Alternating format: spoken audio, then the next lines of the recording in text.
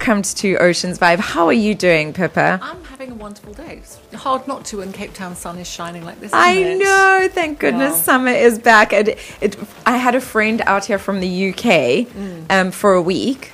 And it was winter. It was literally winter week, yeah. And he left on Monday, and Tuesday was summer. You know. At least he was here for the rugby. I don't know if that. Subject. Yes, I don't know if he was happy to be here for the rugby since we. As we started the game, I kind of said, I need to tell all my English friends we're going to beat them, you know. And he's sitting right next to me, and I said, well, maybe I mustn't speak too soon. Let's just wait, you know. And then it was a fantastic game. Where did you watch it? I watched with a variety of friends, English and South African. As you can hear, I am from England originally. And I actually changed my allegiance in 95. I moved here in 1992, at a time when everybody else seemed to be leaving the country, and decided to really stay and put down roots in 95. And of course, 95 was also the year of that spectacular World Cup.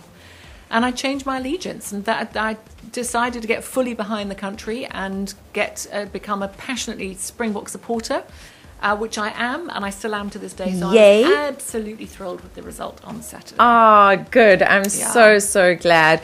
I must say, I don't understand, and I suppose I need to figure it out, but when people are not supporting South Africa, especially when we are in South Africans not supporting South Africa. Yeah, I struggle with that one. I mean, I was at, I'm not going to say where, but I was exercising, and they didn't support the Springbok, and I was like, do you know what this does for our country? Do you know what sport... For me, sport is a representation of something that brings people together, and all people. It's like all of a sudden it doesn't matter what your sexual preference is, what your religious preference is, what color you are, what sex you are, what gender.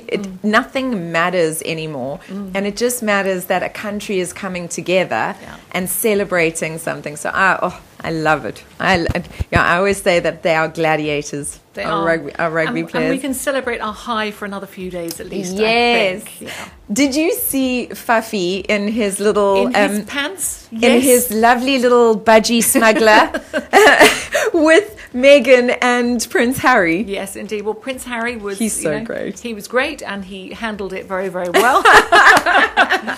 And but I think only Faf would be there in his pants. It's fantastic. I mean, it was so brilliant. I think I fell a little bit in love with Faf when in the Wales game, because that was an excruciating game. Absolutely. I mean, it was painful to watch. I've said it a number of times during the show, but it was really a painful game to watch. But when that huge, I mean, he was double his size, and he picks him up, and I don't even think Faf's feet were on the floor at that stage, and he's just laughing. He's just laughing. I'm like, oh my goodness, that is hilarious. I read a fantastic article in the British Times this morning about by a journalist saying, my wife, I realised when I was watching that annoying little blonde one is actually really like my wife. It's like my wife. Yeah, very funny article. And she saw it herself. She said, he's great, isn't he? Oh, he's fantastic. We love you, Faf. We love you. I will tell you a funny story, remind me later, listeners, about the name Faf, just a little bit later. But Pippa, let's chat a little bit about what you and Gabby have been doing. Maybe just give the audience, the listeners, a little bit of an introduction into the 10 R's of resilience and why you created this course. Okay, so the 10 R's of authentic resilience really comes from a place, funnily enough, of authenticity. And that's what it's all about. But as you all know Gabby's story, my story is much less publicly known. I have also been through a lot of loss in my life. I've very briefly lost 2 of my 4 children. I lost my first husband, my sister a week later, and my mum. And also one of my surviving children, was born with a congenital abnormality, meaning she's had 23 surgeries in her life and has spent a lot of time in hospital. Wow. Okay, so that's a huge amount to hear. That's a lot, yes. And the question I've been asked most often in my life is, how have you coped? With people who then follow that up by saying, well, I couldn't cope. And so I started looking at that a number of years ago about, well, what is it that makes me cope? What have been the things that really have got me through? And also what, more in general, makes some people not only cope, but some people actually survive and thrive, and other people crash and not be Fall able apart, to continue. yes. So I started looking at that, and my last significant death of my son that happened was in March 2015. My eldest son, Jack, was working on a film shoot. He was 24 years old, and he was driving from one location to another on a beautiful summer's day. It was the day before my 50th birthday. And a poorly marked road, he was hit from the side and was killed. And you go through a massive life change when things like that happen. That was the second of my children I'd lost. And it makes you stop and think and look at life with a totally different perspective. So I made a big shift in my life at that stage. I started my studying to be a coach at that stage, because I knew I wanted to see how I could get some of what I'd learned in life, so that the lessons that I'd learned along the way wouldn't be wasted. Yeah. But they could actually help other people as well. And as you know, a few months later, in 2015, Jenna Lowe died, Gabby's daughter. So Jack died, Jenna died 3 months after that. And then 3 months after that, Gabby and I found ourselves in a yoga class together. And we'd known each other, we have friends in common, but I didn't really know her. And I walked over to her after that yoga class and said, we need to have lunch. And what began then was a conversation of two people who shared the same experience of incredible hardship, of losing people, of loss, but also being able to live and live a thriving life as well. Coincidentally, she was also training to be a coach as well. And so we carried on having lunch for the next few years. And then at a point, 2017, we asked ourselves that question and said, Gabby said, well, I'm looking at this. And I said, well, funny enough, I'm looking at that, about how some people not just survive, but they thrive. And we decided to pool our resources as well and to say, well, let's work on this together, because two heads are always better than one. 100%. The common experience of working together, bouncing ideas off each other and sharing that knowledge was absolutely huge.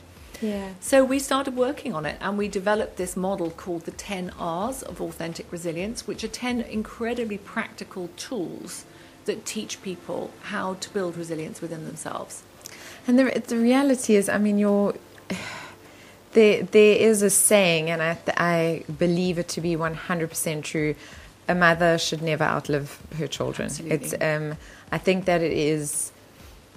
I mean, I've lost people along the way in my life, and I think it is different. It's the most painful death that you could possibly. And I'm only just I have no. I had a miscarriage, but I have nothing beyond that in terms of my experience. But I've lost people very close to me, and I know how that's shaped and changed my life. But I also know that even that miscarriage, gave me a glimpse into what you start feeling. And I know how much I love my sisters who I helped raise, and my godchildren. I have 5 of them, and they say when you have a baby, it's like having your heart walking outside of you for the rest of your life. And so, I'm just sending you love.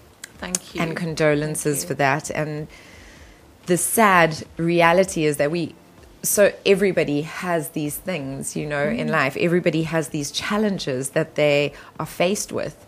And like you say, so many people just don't. They don't cope. My uncle and my aunt were one of those couples. They were forever changed.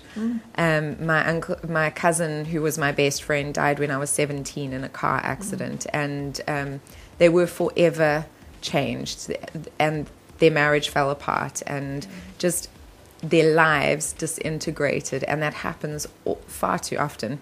Not only with death, but other challenges as well. So firstly, just a very big, heartfelt congratulations and just recognition of the work that you and Gabby are doing, because it's so important and wonderful. So thank you very much for taking your experience and turning it into a gift, because I think that it's so interesting. I was actually talking to a good friend of mine, Chris Farrell, this weekend, and I was saying, everything that happens is a possible gift. You can decide whether to make it a gift or a challenge. And it is a choice. Absolutely. And one thing I want to say, which we very clearly state in the work that we do, is there is no hierarchy of suffering. Yes. There's nothing that makes my losses any worse than anybody else's. For somebody who has, there just isn't a comparison. We cannot put them on some hierarchy. But I think what I'm recognizing is what you're saying is that the thing about the loss of a child, even with miscarriage or stillborn, whenever it happens, it's the loss of a future. When other people we've lost in our lives, it's the loss of those memories very often. But when we lose a young person, is we lose the future. We lose what they could have been, our expectations for their lives, for our lives with them, for that relationship. Yeah. No, absolutely. And I agree with that. I've spoken about this before, but I love Oprah Winfrey. Love her. She's one of my faves. But I remember the first time I felt disappointed. She had a young girl on. It was when Dr. Phil had just started, and the young girl had broken up with her boyfriend. She was 15 or 16 years old or whatever it was, and she was really battling with this, you know. And eventually Oprah just said, "My darling, get some perspective. There are people dying of starvation and this and that next thing." And I remember feeling such deep disappointment because for that young girl, that was the biggest thing. The biggest heartache she had ever experienced in her life, and everything is relative, you know. And I speak very openly about the abuse that I've had in my past, and people go, "Oh my gosh, my story is nothing compared to you," and I'm like, no, that's not true at all. Your challenges are equally valid. So I appreciate that you're saying that, and it's something that I reaffirm all the time. And I think it's important for all the listeners to know you are valid. So hear that. You are valid. Every pain that you feel, every joy that you feel, you are absolutely 100% valid. So don't ever go, "Oh no, but this person has experienced more or gone through more, and so they are more valid than me." That's not true. Each individual is valid.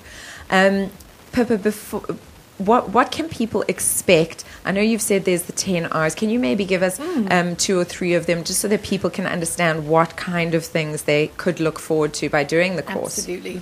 So when we start, the first R that we face is reality. Staring down the brutal truth and making meaning of the mess. Because when we face anything in life, we cannot start working with anything unless we're actually facing reality. And we think, well, that's easy. Reality is what it is. But what you look at fairly quickly is reality and the difference between facts and assumptions. We make an awful lot of assumptions in our life. Yes, we do. Okay, so we're given something happens, a diagnosis. We're told that we've lost a job. Say we've lost a job. The assumptions that go into that start spinning out of control. Yes. Oh my goodness, that's it. I'm going to lose my house now. You know, there's those entire assumptions that go along with that about everybody's going to think that I'm a failure. We make assumptions. We make assumptions about anything. What is the actual fact? The fact is, I have lost this job. Yes. Okay. So we have to start off by separating out facts from assumptions. And so we look at what those are. Also within reality, we look at coming to this place of what we call realistic optimism, which sounds a bit of paradox. There's an awful lot of paradox in this. There's an awful lot of grey. It's not, everything isn't black and white. When we look at realistic optimism, we've got to come to this place, which is not denial, which is the Pollyanna-ish, oh, everything's going to be absolutely fine. Yes. On one side of it, or nothing's going to happen. And on the other hand, completely the opposite end of the spectrum is dramatization. Oh my goodness, that's it. Everything's in a complete tragedy and everything's spinning out of control. So between denial and dramatization, in the middle somewhere is this place of realistic optimism, of being able to hold on to hope, but also about being realistic about it. So there's a great man called Admiral James Stockdale. Yes. You know about him. So he was a prisoner of war in Vietnam. He was shot down and he was kept in a prisoner of war camp that they called, laughingly, the Hanoi Hilton. And he was there for about 7 years and he was tortured on many occasions. And he talked about realistic optimism, about the people who made... So who made it out? So the people who made it out were the ones who had hope, but they also weren't the optimists. So the optimists, who are the ones who are going, oh, it's fine, we're going to be out by Easter. Easter comes and Easter goes, they're not let out. Thanksgiving comes and goes, Christmas comes and goes, Easter's back again. And they're not released, and they die of a broken heart because they have been optimistic but not realistic. So it's finding that balance. Finding the balance is incredibly important. Very, very important. So when we start looking at the 10 R's of authentic resilience, the very first thing we look at is about reality, about staring down the brutal truth, because we cannot face what the future is, and we cannot become realistic about our futures until we're looking at what the reality is. And it's an interesting one. With my situation that happened, with my death is a fact. So what I could get spinning out of control on the dramatization is nothing will ever be the same again. True, it won't be. Life is never the same again. Yeah. But it doesn't mean that life has to be terrible and you're going to feel this pain forever. Whereas other people who have, for example, a medical diagnosis, that's also where we need to face reality about, well, what is the reality? What do we know for sure, and what is still open for interpretation? For interpretation, and the yes. fact that things can change as well. Absolutely. And also the reality is that someone's truth might not be your truth. So when we have a diagnosis, as many of the listeners know, I was diagnosed with systemic lupus. I'm not medically supposed to be here, but I had a different path. And so that is also very important, not to just give up because a diagnosis has been given. Yeah, exactly. So in your case, getting a diagnosis like that would have been, the denial side of it would have been, oh, I'm going to be absolutely fine. There's nothing wrong with it. I'm just going to continue as I did before, and there's nothing's going to happen. Dramatization is, I've got this diagnosis, that's it, I'm in a coffin already. Yes. And a place of realistic optimism means, okay, this is something serious here, but I need to look at what the actual facts are. I need to speak to the people who really know what they're talking about and find out what the facts are. What the facts are. No, I agree with you. I agree with you 100%. I've got a question coming in here. Do you think spirituality plays a part in understanding medical conditions? Well, you guys know me. I believe in the mind-body-soul connection, and I certainly did use that when I was going through my healing phase. I looked at what spiritually was happening for me. I looked at what my subconscious mind was dealing with, and I looked at how that was manifesting in my body. So from my perspective, absolutely, I believe that. I don't know what you think or believe. So just go over the question again. The question is, do you think spirituality plays a part in understanding medical conditions? I think what can be hard about that is if we believe in a God who is punishing and giving us something. Sure. And that's not my belief. Yeah. Where spirituality has a massive place can have a massive place in building resilience is it gives you the purpose and the meaning in life. However, in the work that Gabby and I have done together of looking both at our own cases and other people and doing an awful lot of reading, what we can say is that if you have got a deep faith, you are not necessarily resilient. But if you don't have a faith, that doesn't mean that you're not resilient. So there is no correlate. So faith is a huge part. If you have a deep faith, I do have a faith, and I know that I couldn't have got through everything I've got through without a faith. But it's changed and morphed a lot over the years. Absolutely. And spirituality, to be able to think that there is something, this is not all there is something much bigger than we can see, I think gives you perspective as well. Yeah. I think that it definitely does. I believe in, you guys know, I believe in the soul's journey, and that we have a journey that we are coming down here to experience. And so, but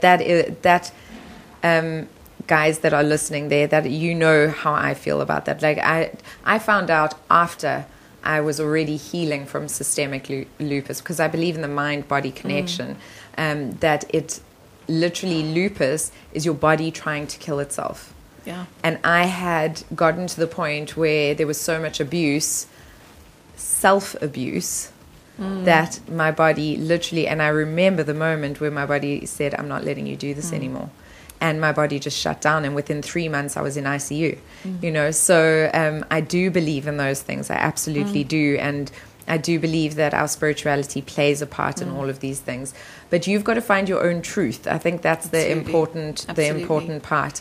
Now, I know you are running a course this weekend in Johannesburg. Yeah. Funny enough, I'm going to be in Joburg as well. I don't know if Gabby told you that. And then you've got one next weekend in Cape Town. Yeah. Do you want to give the listeners a little bit of details about that? So very often we run our workshops for corporates, and which is fantastic because corporates and organisations get to teach this and share this knowledge with their staff. But Gabby and I are very determined to keep this open for members of the public, because for anybody who really wants to hear this work and to learn how it works, impacts in their life. And we've had some extraordinary stories of how this has impacted in people's lives with the work that they've done. So we run public workshops 4 or 5 times a year. And the next one coming up, which will be the last one of the year, takes place on the 16th of November, which is a Saturday, at the Hyde Hotel in Sea Point. It's a full day that runs from about 8:30 in the morning till 4 in the afternoon, and lunch and all the refreshments and material is included. And on that day, you get to walk through those 10 tools, and you will go home with 10 tools in your toolbox.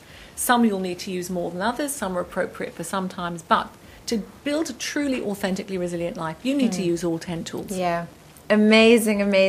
And Pippa and Gabby will also be in Johannesburg this Saturday running the course for the Joburg listeners. Also full day, exactly the same thing. It will just be happening in Johannesburg. Where can people buy tickets, get more information? So for both events, tickets are available on Quicket. So if you just search Resilience, you'll see them both coming up. So that's Joburg is this weekend on the 9th, and Cape Town is on the 16th, the following Saturday. Amazing. Thank you so much, Pippa. I think that, this is so valuable, and the work that you guys are doing is so fantastic and profound. I'm so excited. I will be joining the ladies next weekend. We're getting a great show. Thank you very much. Thank you for all of you listening in, because without you, this wouldn't be of any value whatsoever. Absolutely. So thank you for everyone who's tuning in.